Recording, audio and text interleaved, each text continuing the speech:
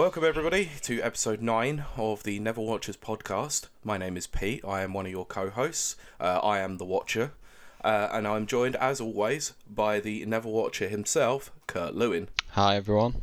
Hi Pete. How you doing? Hello mate. I'm very well, but yeah, could be better. We were talking briefly just before the start of the recording. That was interesting, but nothing to do with my car. Okay. It's I was referencing this film. Oh, right. Okay, you wanted to go straight into it, blimey. Okay, so Yeah. let's just dive straight into it. We're covering For the Dark World today. I'm going to be perfectly honest and upfront here. This film is universally hated by most. So I had heard that, and so yeah, everyone was right. Is my bit. Yeah. This film. So obviously, without us going into too much detail about the plot and general sort of for bits and bobs with the film, you've made it very aware that you're not very big of a fan of this movie. No. Okay, so what exactly was it that you just didn't like about it? Like just vaguely touching on certain things. So, this was the first time after watching a film for this, where afterwards I've had to go and then watch like YouTube recaps. Oh, yeah. Because I literally had no idea by the end what had happened, really. Yeah. Well, only vaguely. Yeah. And watching the recaps, it was telling me stuff that had just gone way over my head because it hadn't been explained very well in the film. Yeah. I didn't feel. Mm-hmm. So I just thought, it was just a bit of a mess, really. Yeah, I'm gonna and by far the most confusing film I've seen so far. I agree. When you have to go and do additional reading or watching for something, then it shows that the plot and the writing of said plot wasn't particularly well done. We found, obviously, with this, if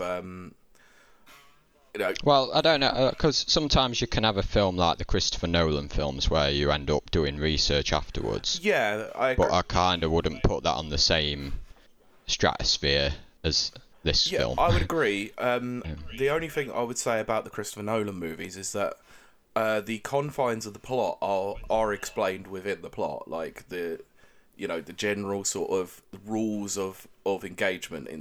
Let's use Inception in this one. They talk about, obviously, in that film, the dream states and the dream levels and the rules around that. The subconscious of the dreamer can attack the invading people, all that sort of thing. That is clearly very well explained in the movie, and the payoff as a result of it is much better. Whereas in this, it feels like there is a lot of backstory and a lot of stuff that seems to have come from the comics that I haven't translated too well into the general audience. So if you have to go and specifically read up about certain things that aren't properly explained in the plot, then I feel that your plot is not very well done. No, and I think there's only one way in which viewing this film could have been made worse, and that was if it was the first film in the Marvel universe that you'd seen, because then you'd just literally you'd have no idea what's going on. Oh, absolutely, yeah. If this was in Phase 1 and this was the introduction to Thor, or just generally the MCU, then this would be awful. Like, I don't think anyone would want to watch the MCU after this one. No. Well, this film definitely assumes that the audience knows the characters already, and maybe I suppose there was that too. That did happen with Iron Man 3, to be fair. Yeah, I find that this is I find this is generally just a problem with sequels as a whole, and I think we had this discussion when we were talking about Iron Man 2, is that they don't spend a lot of time introducing the hero or the general players, because No. they believe that you've already watched the first film. So they tend to have a bit of a pacing problem where it starts out phonetic, the middle sort of dips, and then it gets phonetic towards the end. I think we found that with Iron Man 2. This is a very different case in the fact that it's not a phonetic opening, it's quite dull. It stays dull throughout the film, and then gets even worse. Yeah, so shall we dive into the dullness? We shall, but I should at least acknowledge the cast members that tried. Yeah. So, returning as Thor is Chris Hemsworth, Jane Foster, once again played by Natalie Portman, Tom Hiddleston returns as Loki, Sir Anthony Hopkins as Odin, Idris Elba as Heimdall. So this is where some of the, I'd say returning characters, Kat Dennings as Darcy Lewis, and Stellan Skarsgård as Dr. Eric Selvig. New characters, we had Christopher Eccleston playing Malekith, who is the main bad guy in this movie. We had Jamie Alexander playing Lady Sif, Zachary Levi playing Fandral. This is where some of this is going to get very confusing. Rene Russo was playing Frigga, and we had an Adewale Akinoyu Agbeji. That's the best that I'm going to do. Apologies. Playing Curse, which I believe is the right-hand man to Malekith. Written by... these two names are going to sound quite familiar to you. One of them is not. Christopher Yost, Christopher Marcus, and Stephen McFeely. Now, Christopher Marcus and Stephen McFeely were responsible for writing Captain America, the First Avenger. Right. This is directed by Alan Taylor. Now, I have no idea who Alan Taylor is. I didn't really look into his IMDb profile that much, so we'll move on. So, we'll get into the nitty-gritty of the plot, so let's start this thing. Yeah. So we start in Odin, before Odin with his father Bor. Yeah. So it starts off with a battle with the elves, who's led by Malekith. Yeah. And it's to keep this battle is all about a weapon known as the Ether of the Nine Realms. Yeah.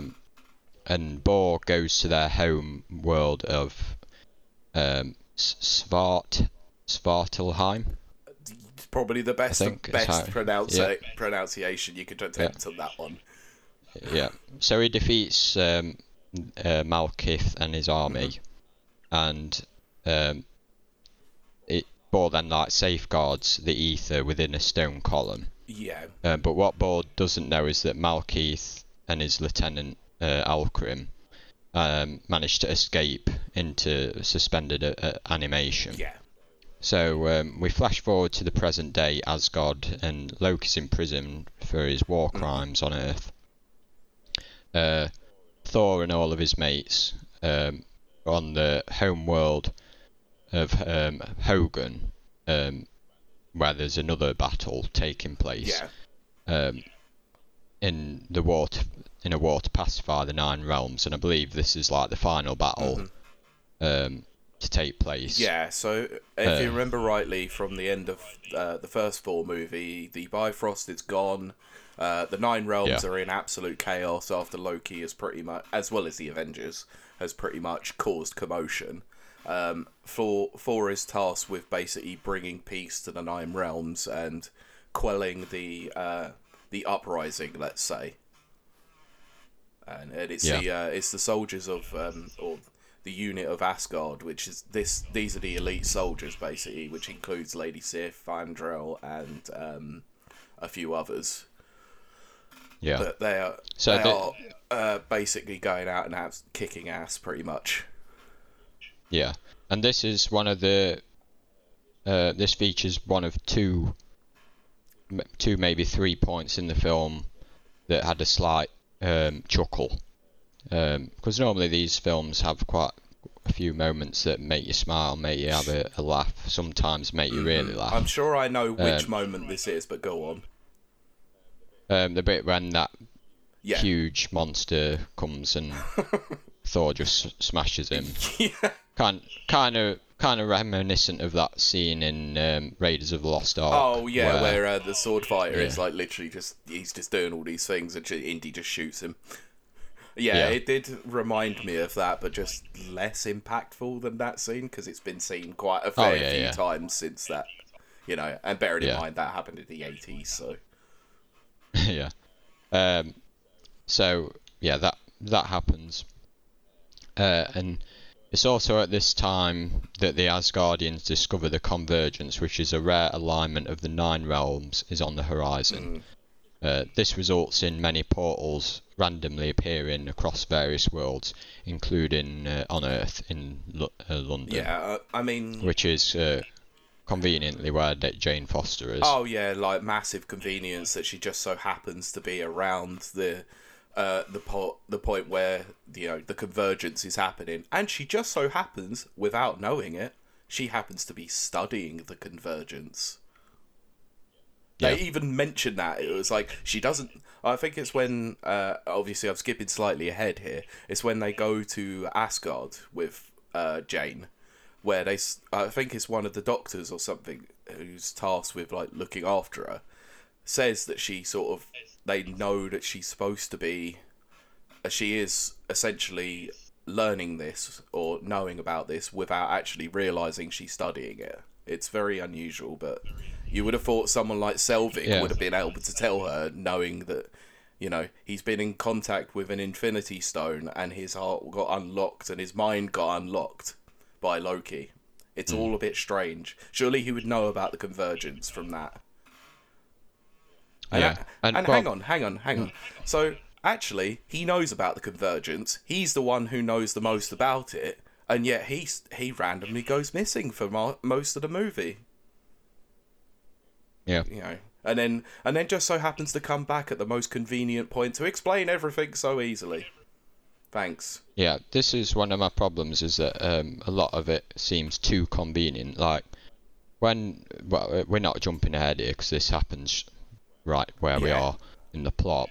But when Jane gets sucked into one of these portals, this is also one of the other funny moments. This is the bit with the shoe. Oh yeah. When she has to take the work experience guy's shoe to put in the portal. Yeah. And all the stuff that happens with playing around with the portals was raised a smile. Now, I don't know if you got this impression, right? Does it? For me, Kat Dennings once again absolutely kills this performance with the fact that she is probably the most comedic part of the whole film. Yeah. Do you feel like they sort of just let her do what she wants in this one? Yeah, I can see that. Yeah, it's like they scripted something for her and she just went, "Nah, this sounds better." Like the couple of uses of the S word. Like, she was allowed one, but then one got censored later on, which is a bit weird. But it's where the work experience guy chucks the keys in. She just looks at it, was like, "Were those the keys to the car?" Yeah, oh yeah. Yeah. The delivery alone was good enough for me as well. And it's just like, I knew that line was coming as soon as I saw the keys being thrown. I was like, oh god. Yeah. Well, that was just a stupid thing to do anyway, because you'd already seen that sometimes this stuff doesn't come out the other end. Yeah. That guy was just stupid. He's the smartest dumb person I think I have ever seen in my life, or the dumbest smart person. I have no idea, because he's a work experience guy. You would imagine he has some sort of intelligence. Yeah. No idea. Jane gets sucked into one of these, and then it was just a bit too convenient for me that she's sent to the exact realm where the ether is, which is going to form such a huge part of like Thor's story. Yeah, I think the fact of the matter is that she's conveniently in London. She's conveniently still working with Selvig, despite the fact that he's clearly a criminal.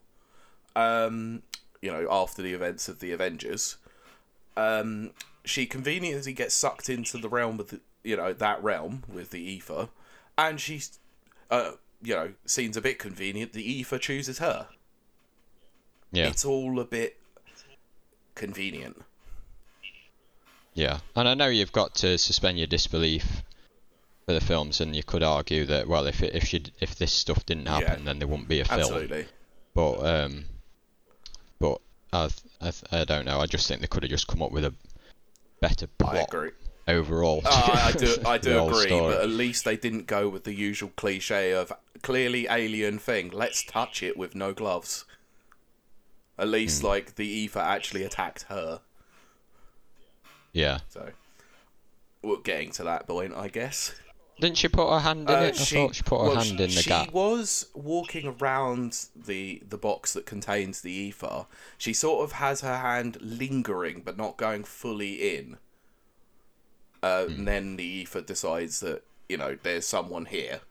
I'm gonna take you over, basically. Okay. The really weird... I'll get into this now, because the really weird thing I found about this is that when you see the Aether in the opening with Malekith and Bor, was it? The grandfather of Odin. It's very clear that he has the Aether. Like, his eyes go a very certain colour. He, the abilities that he has a red tinge to everything. But yet, when Natalie Portman has it, you don't even know she has it straight away.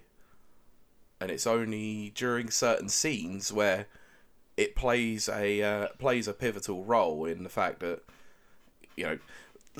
just moving slightly on, there's a moment later on in Asgard, obviously, where Odin is not very happy that she's there, and when he tries to eject her and get thrown out, the Aether attacks. It's very odd. They don't clearly explain the rules of the Aether very well in this movie. No. Sorry, I know I'm jumping slightly ahead, but there are certain things about this that's just so ridiculous. Yeah. So, when Heimdall lets Thor know that Foster is no longer in his sights, Thor goes down to Earth and tracks her down, and Foster accidentally releases the Aether into the world again when she heads to Asgard with him. When they get there, Odin recognises the Aether is in her, and he warns that it will not only kill Foster but also set into motion a catastrophic prophecy. Yeah, and it's the fact that Malekith has been woken from cryo sleep in this one because the Aether has awoken. Yeah, and that's when they decide to attack Asgard. Yeah. Which I'll be honest here, I actually really like the fact that the vast majority of this film was set on Asgard this time. Yeah, because it is a good setting, like with the whole CGI and stuff. It looks nice. It does look really nice, and it's the fact that it's Thor's homeworld, and yet the first movie he's banished out of there for a fair while. The Avengers, you see absolutely none of it, and then with this one, it's sort of like, well, yeah, we probably better show his homeworld. See some of the relationships he has with some of the people and. His mother and his father, and focus a little bit more on Thor the person, not for the incredible hero, basically. They had some nice touches. Let's be honest. It's not all doom and gloom for this movie. There were some nice bits about it, but yeah. And this one moment that we're gonna come on to now is one bit I thought was quite good. Was when Thor's mother dies. Oh. Protecting Foster. Okay, yeah. So now I had forgotten this happened. This is only the second time that I've watched this movie, because the first time I walked away from it and went, I'm never watching this again. Thanks podcast.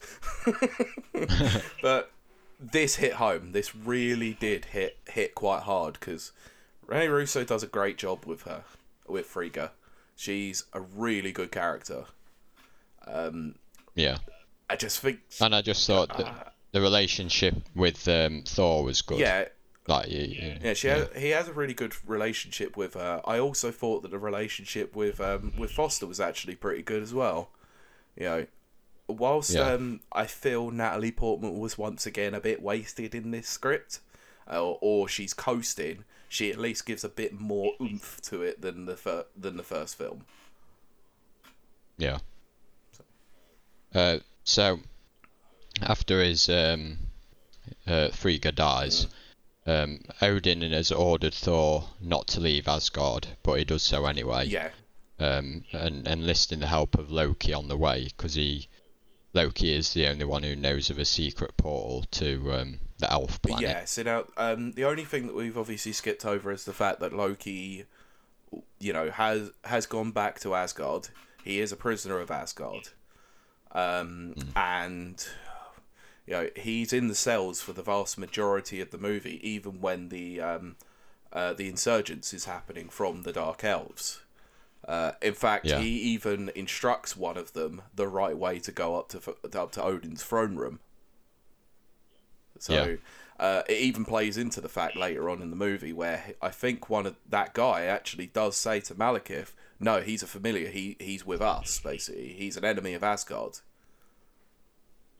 Yeah. So him. But he has like a bit of a breakdown, doesn't he, in his cell? Oh, he does. Yeah, like he doesn't want to make it very aware. This is after Frigga dies that he's upset about it because he puts the illusion up that his cell is untouched, and then he's literally takes the illusion down and he's sat against the wall and it's all smashed up and he looks like absolute hell, basically.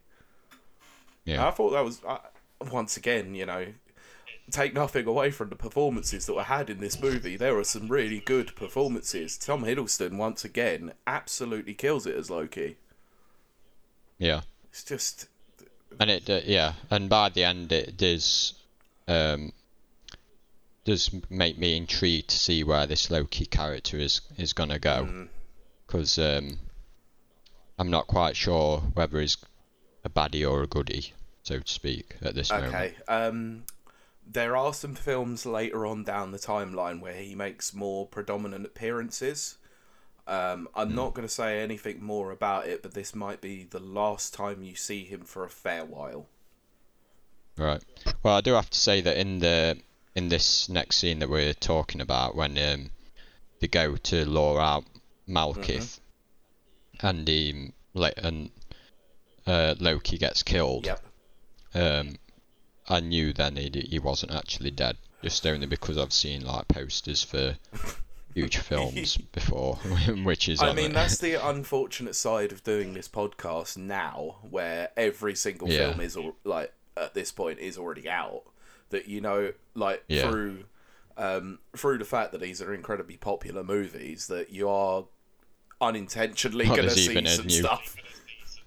Yeah, there's even a new TV show coming out soon, isn't there, called Loki? Or he's certainly the main character. I forgot about that. Oh my god. So yeah, that kind of was like, oh yeah, I've just seen Thor: The Dark World. Oh yeah, new trailer for Loki the TV series is out. Yeah, he's definitely not dead, is he?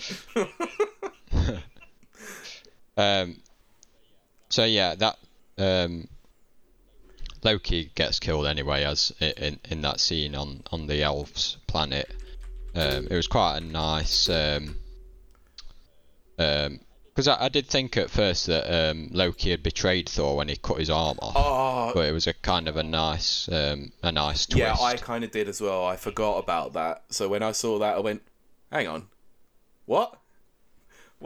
I don't remember Thor without an arm." I was like, oh yeah, okay. He's used his power to create the illusion. Fair enough. Okay, good idea. Yeah. I will give him that, and I actually think that they realised after the Avengers that actually his abilities should play more of a role into who he is. Because you see it a couple of times through the Avengers, where he obviously creates the illusion for Thor to get stuck in that giant cage that gets thrown out of the air carrier, basically. So yeah. I'm glad that I had a bit more of an impetus on his actual powers, because I find that they get sort of relegated a little bit, and some heroes don't tend to show their abilities off very frequently. So we see that the ether is extracted by Malekith out of Foster, but Thor fails in his attempt to destroy it. So Malekith uses the opportunity to become one with the ether and then leaves in his ship. Yeah. I think what it is that I think Odin has specifically said for Thor not to do this. He doesn't want Thor taking the Dark Elves' most powerful weapon straight to Malekith. But Thor does it anyway. Because Thor is Thor, and I guess this movie needs to happen. Well, I thought it was just so he could get it out of Foster. I think that was probably the main assumption from he loves it. Her. Is that he cares enough about her that he doesn't want to see this take her over and lose her, basically. And I get that. Yeah. But we have kind of seen throughout, in the first Thor movie, that he doesn't tend to listen to his dad at all either.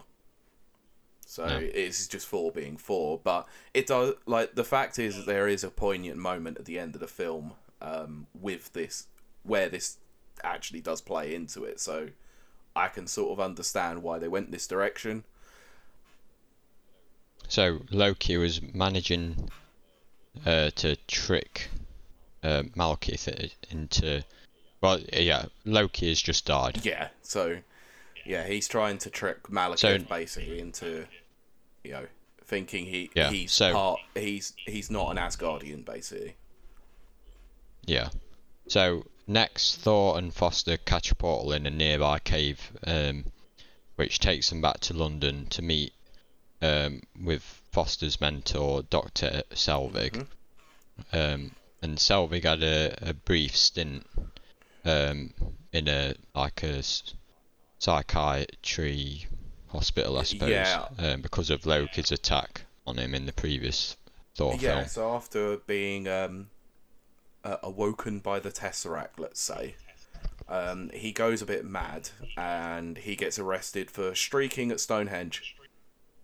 Now, that actually was funny. I will admit that, watching him streak on BBC News was quite funny. Oh, no. I need to correct you there. Was it Sky? No. ITV. Oh, for God's sakes, of course. And I've never seen ITV in a film. Yeah, it's always BBC. Yeah, it's always BBC or Sky. I've seen Sky a fair few times, especially in the Bourne Ultimatum. Right. Or some of or you might see one of the US news channels. Yeah, it's usually Fox or CNN or BBC over here or Sky News, and it's just so fair. So I was surprised to see ITV. Yeah, okay, I can take that. Big up ITV, I guess. Clearly, they put more money down than BBC.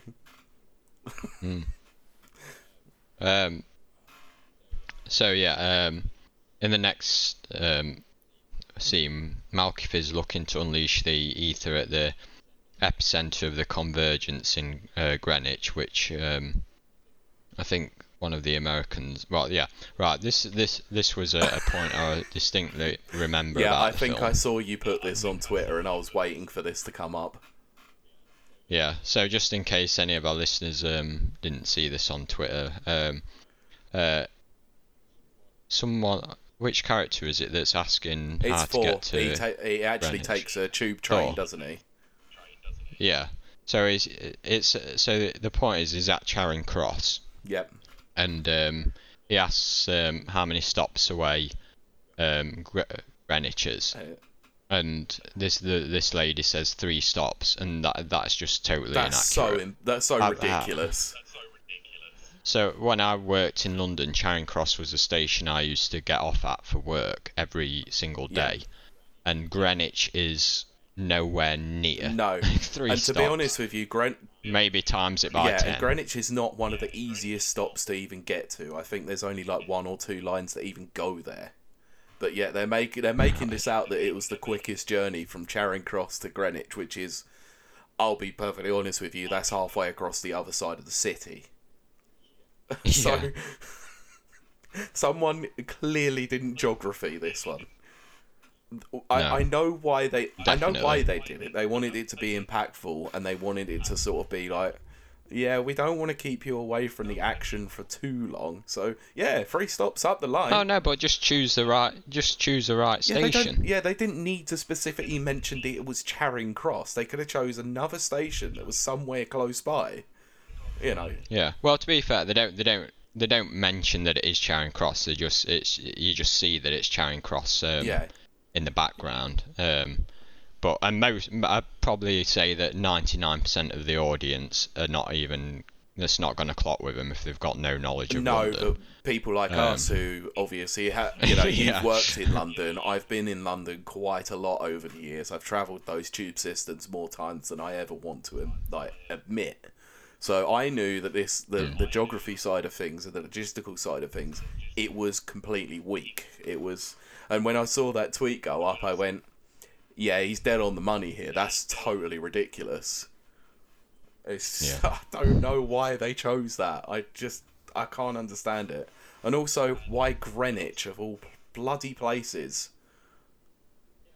Yeah, because I thought, oh, is there going to be a battle on the Millennium Dome or something? Yeah, the Millennium Dome. I haven't like Tomorrow Never Dies. Tomorrow Never Dies. I haven't heard anyone call it the Millennium Dome in years. It's the it's O2 called now, the isn't it? O2, isn't it? Yeah. Oh my gosh, yeah. That throws me back to when I actually was up there before the thing was even built. So. In Tomorrow Never Dies, it's the Millennium Dome, I think. I thought it was The World Is Not Enough. Oh yeah, sorry. That's poor of me. That's very poor of me. Yeah, because it's The World Is Not Enough. It's the old the speedboat around the side of the Millennium Dome, and he ends up ruining his arm on one of the beams, isn't it? So yeah. Anyway, moving away from James Bond movies into crap. I'm actually ashamed of myself now. Don't be ashamed. We all make mistakes, and to be like the people who did this Charing Cross. There you go. Point proven. Yeah, it's easy done. It's very easy done. It is. So. Yes. So they're at Greenwich, and we've got all these portals opening up left, right, and centre. Very, very cool visually. Not gonna lie, the 9 realms opening up and all causing that line looked pretty cool. Yeah. Kind of it. Yeah. I'd agree, but I kind of thought it was a confusing set piece. Yeah. In terms of actually watching it. Absolutely. Not legit. Kind of too much going on. Too much. You know, they suffer with this problem, I think, after the Avengers for quite a few movies. Right. Yeah, and you've also got the moment where, when the work experience guy saves, sorry, what was Darcy. I can't remember her name. Darcy. I hated this. I really, really, really, really hated this because it was so telegraphed from the first moment that you saw him. Oh, look, bumbling idiot turns into ultimate hero. Shut up. This is such a trope in movies, and I absolutely hate it. The other big trope is, he's just been saved by him. I must fall in love with him. Yeah, and kiss him in the middle of everything that's going off. Yeah. Disappointing, let's say. Yeah. I was trying to think of the best way to describe it. Yeah, eye rolling is without a doubt the only way you can sort of go that way.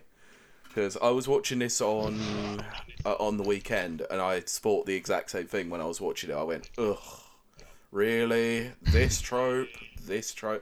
A lot of this movie is actually tropes. It's disappointing, to say the least. Yeah. The dark trope. So, one of the portals, it brings the ship that Malekith was on into Earth, doesn't it? Yeah, I believe so.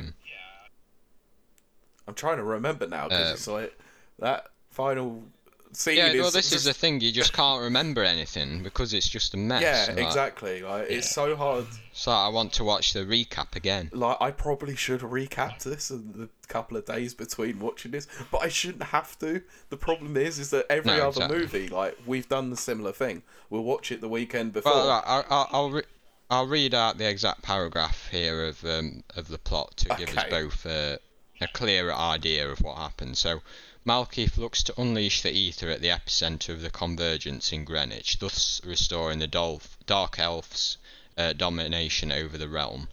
Thor must now battle him through various portals on multiple worlds.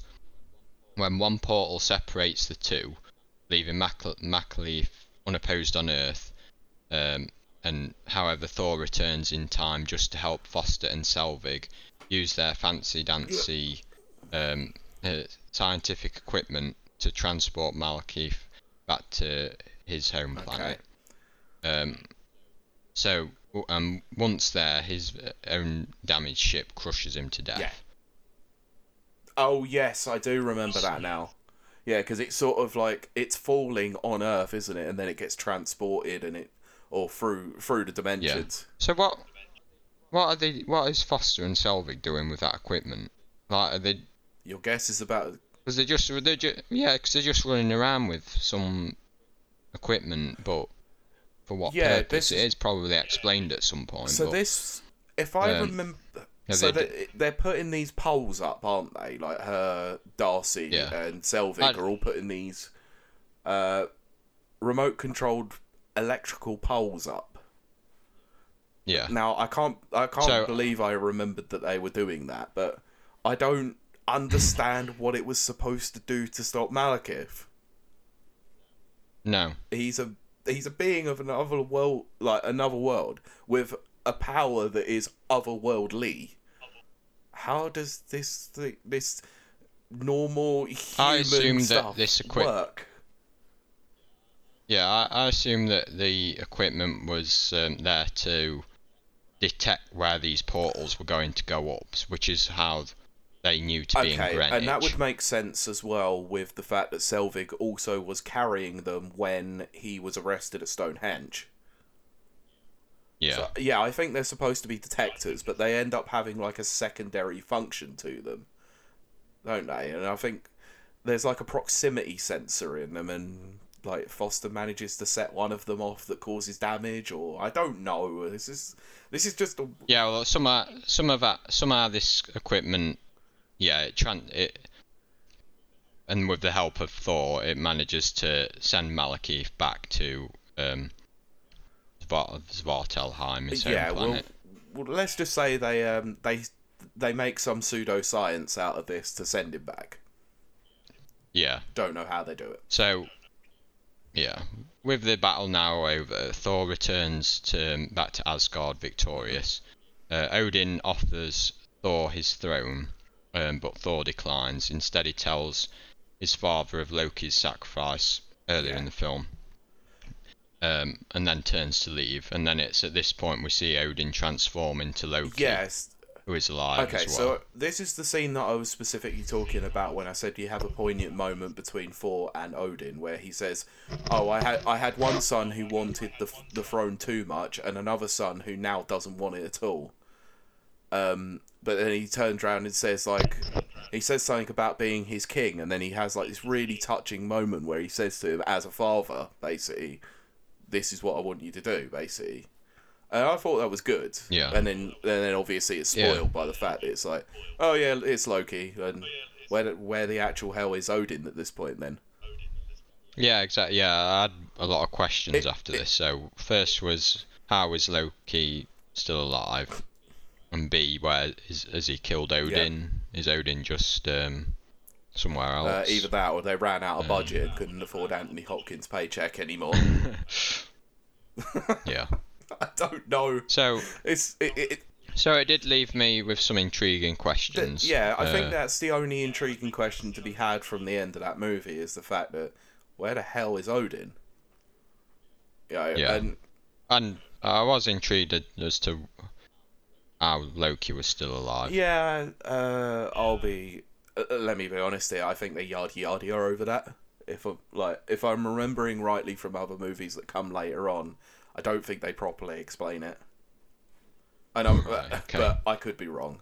And if that is the case, then I'll be disappointed, but still. Yeah.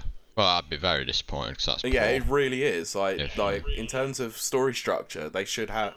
It might have been a deleted scene. It's possible, but I have no idea really whether or not they tried to keep something in with that. But they need to properly explain how That he has seemed actually like died, yeah. or if he hasn't died, because they make it very very clear that he's dead.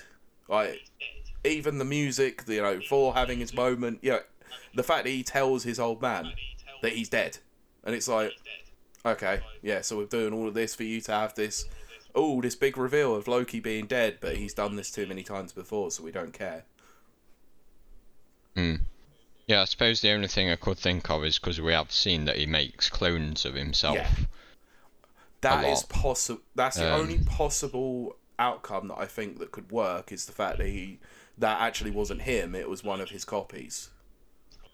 Yeah, but then I'd still have the question of, well, when he got killed, where was he? And also, if it was a copy, then it wouldn't just be lying motionless on the floor like that. It would have been like it has been shown in previous ones. Like, for example, when he creates the copy to trick Thor in the Avengers, it disappears once he jumps through him. So why doesn't it disappear when he gets mortally wounded, let's say? It's weird. It's very weird. Anyway, shall we go over a bit of trivia with this film? There's not a lot, because... Or shall we go over the... Oh, post-credits? Post-credits, yeah.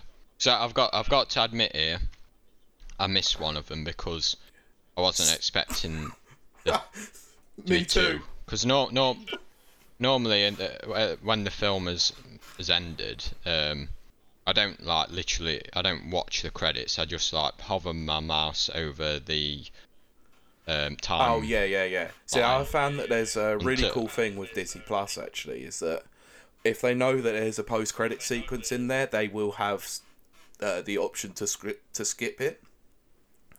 But because there was a mid-credit sequence in it, and this is the first one that they've done it, by the way, they had multiple, and it was just... I started, because I was playing it on my Xbox, on that one, you can literally just press the D-pad, and it will start skipping through. So I started I held on to it, and I went, what the hell was that? And I just had to skip back, and I was like, oh yeah, there's a mid-credit sequence in this film. Of course there is. And then I was like, oh, does that mean that I can stop now? So I just skipped forward, and I went, oh yeah, there's another sequence. God's sakes. So the first one, I actually don't even remember what happens in either of them.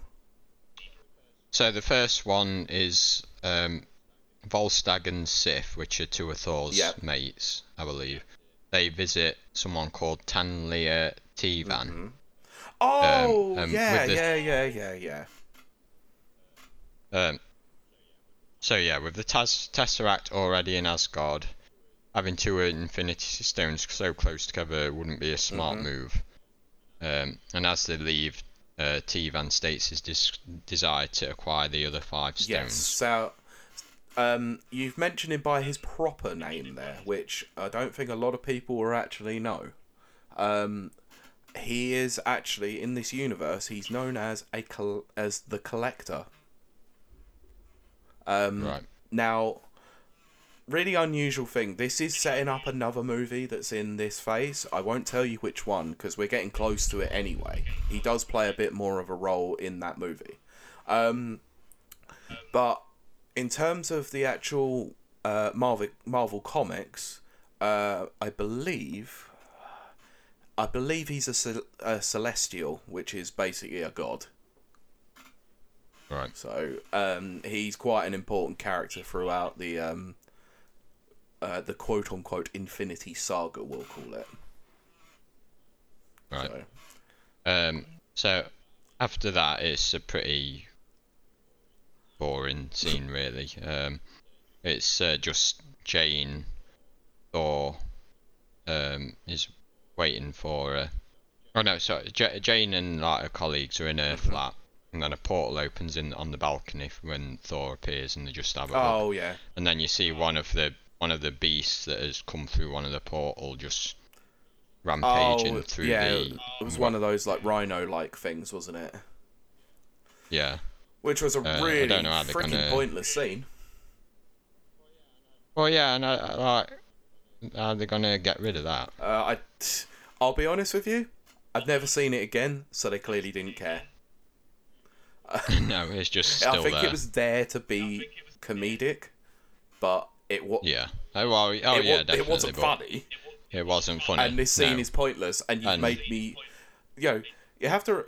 What are they gonna do with it? Stick it in a zoo or something? Not even just that. It's the absolute. Just... Like, I'll be honest here, and I might actually have to censor this moment. I'm not sure. But it's the absolute balls on Marvel and the ridiculousness of making them making audiences in cinema who saw this originally sit through nearly 15 minutes worth of credits just for this crappy scene. Like, it takes the piss, to be honest. Yeah. I would have been fuming. I mean, this isn't the worst offender, because there is a film in the third phase that is equally, if not worse than this. And I'm going to tell you now, I'm not going to tell you the film, but there are 5. There are 5 post-credit sequences in that movie, and it's ridiculous. They really, like, in the third phase, they kind of ramped a lot of it up, and some of the stuff that they ramped up was just the stuff that you didn't want, like the post-credit sequences. It's just clueless. It was clueless. So... So yeah, let's look at the trivia. So I didn't actually notice about the first movie, but Chris Hemsworth actually had a wig for it. But in this one, he actually grew his hair. He wanted it to be more authentic, and it took him over a year to grow it. Now, as someone who actually once had long hair before, I can confirm that fact. It takes a long time to get hair like that. So apparently. When you fit, yes, carry on, and then I'll. I was done. I was just saying that it takes a long time to grow authentically long hair like that. I was just gonna bring up that Alan Taylor's previous films. It's not good. Good. Well, to be fair, there's only one that I've seen, and it wasn't good. Terminator Genesis. Moving on. Basically took a hot, fiery dump on an already, like, middling franchise at that point. Okay, yeah. We Do you want to know the others? Well, just give me a couple others. So, The Emperor's New Clothes. Oh God. And then the only other 2 are one called Palookaville and Kill the Poor. And then he's done a load of he's done like quite a few TV shows. Yeah, that would make sense. Okay. So apparently Loki wasn't originally going to be in this movie. It was supposed to have a greater focus on Malekith and the Dark Elves. That clearly would have gone down a right storm. But due to his popularity in the Avengers, the script was rewritten to give him a bigger role, which, I'll be honest, it sort of is quite noticeable, because for certain parts of the movie, he's wasted, and then he just suddenly springs into action. And then, did you notice as well that during certain sections of when the Dark Elves actually come to attack Asgard, they do tend to have a focus on shooting back to Loki doing absolutely nothing in himself for no reason. It's all a bit strange, but anyway. Shall we? I was going to say one more fact. Director Alan Taylor was apparently unhappy with how this movie turned out. Well, there's no surprises. Yeah, though. Apparently, even though he had full creative control whilst the movie was in production or shot, he stated that the studio turned it into a different movie during post-production, a situation he hoped never to repeat and doesn't wish upon anybody else. Right.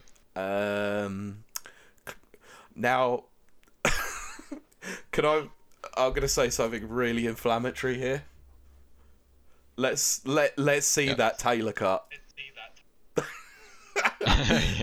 If the DC fans can get the Schneider cut, then surely we can get the Taylor cut or the Dark World. Oh God! I'd watch I that. wouldn't. After this one, if Marvel had to get involved and change some of this because it was so bad, then what the hell was the original movie like? Oh God. Anyway, let's move on to ratings. Well, I think everyone's clear that this is my least favourite so far. I'd give it a 1.5. I think, I'm in total agreement. Like, there is, aside from the odd couple of comedic moments, this is a very forgettable movie, clearly proving the point that we couldn't even remember half of it, even though watching it a couple of days ago. It is quite bad. I think there was a reason I'd only watched it the first time, and I remember the first time being bad enough that I never wanted to return again. So thanks, podcast, you made me return to the bad movie, but at least this time now I can say I've watched it for a second time, and no, it still doesn't hold up at all. One last question then, like, does it do the events of this film really affect the rest of the universe? Yes, unfortunately so. Right. Well, at least it's justified then. This movie is justified because it does, gives you the introduction into the ether and specifically tells you it is an Infinity Stone, despite the fact that it's not actually a stone. And they make it very clear that they're setting up other events elsewhere in the universe. So, introducing the Collector in the post-credit sequence clearly does that. The fact that there is now another player who wants all 6 of these, fair enough. There are some key things that happen through it.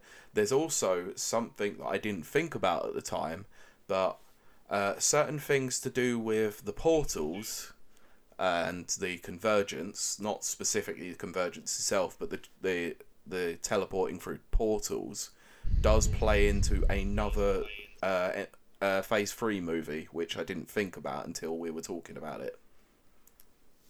Right. But we'll get onto that soon enough, I guess. Alright. So what is the next film? The next film is, and I'm not going to tell you what people think about it until we get to the episode, is Captain America: The Winter Soldier.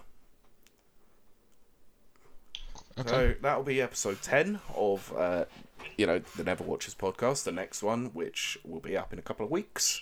So in the meantime, where can they find us if they want to have some questions, some feedback, or if you want to just tell us why Malekith is the best villain in the MCU? It's on Twitter we are at Neverwatchers, and you can contact us on email at neverwatchers@gmail.com. What about yourself? If you want to follow me on Twitter, it is angry_Kurt. Yep. And if you want to follow me, then you can do so on Twitter at PeteBeckett1, spelled BECKETT, and the number 1. Not sure why you want to. It's mostly all game stuff. But anyway, that aside, this is going to wrap up episode 9. A short and sweet one because I think it's pretty aware that we didn't really want to talk about this one in too much depth. So we'll be back for episode 10, which I said before was Captain America: The Winter Soldier. So until then, we will see you next time. Bye. All right, see you. Bye.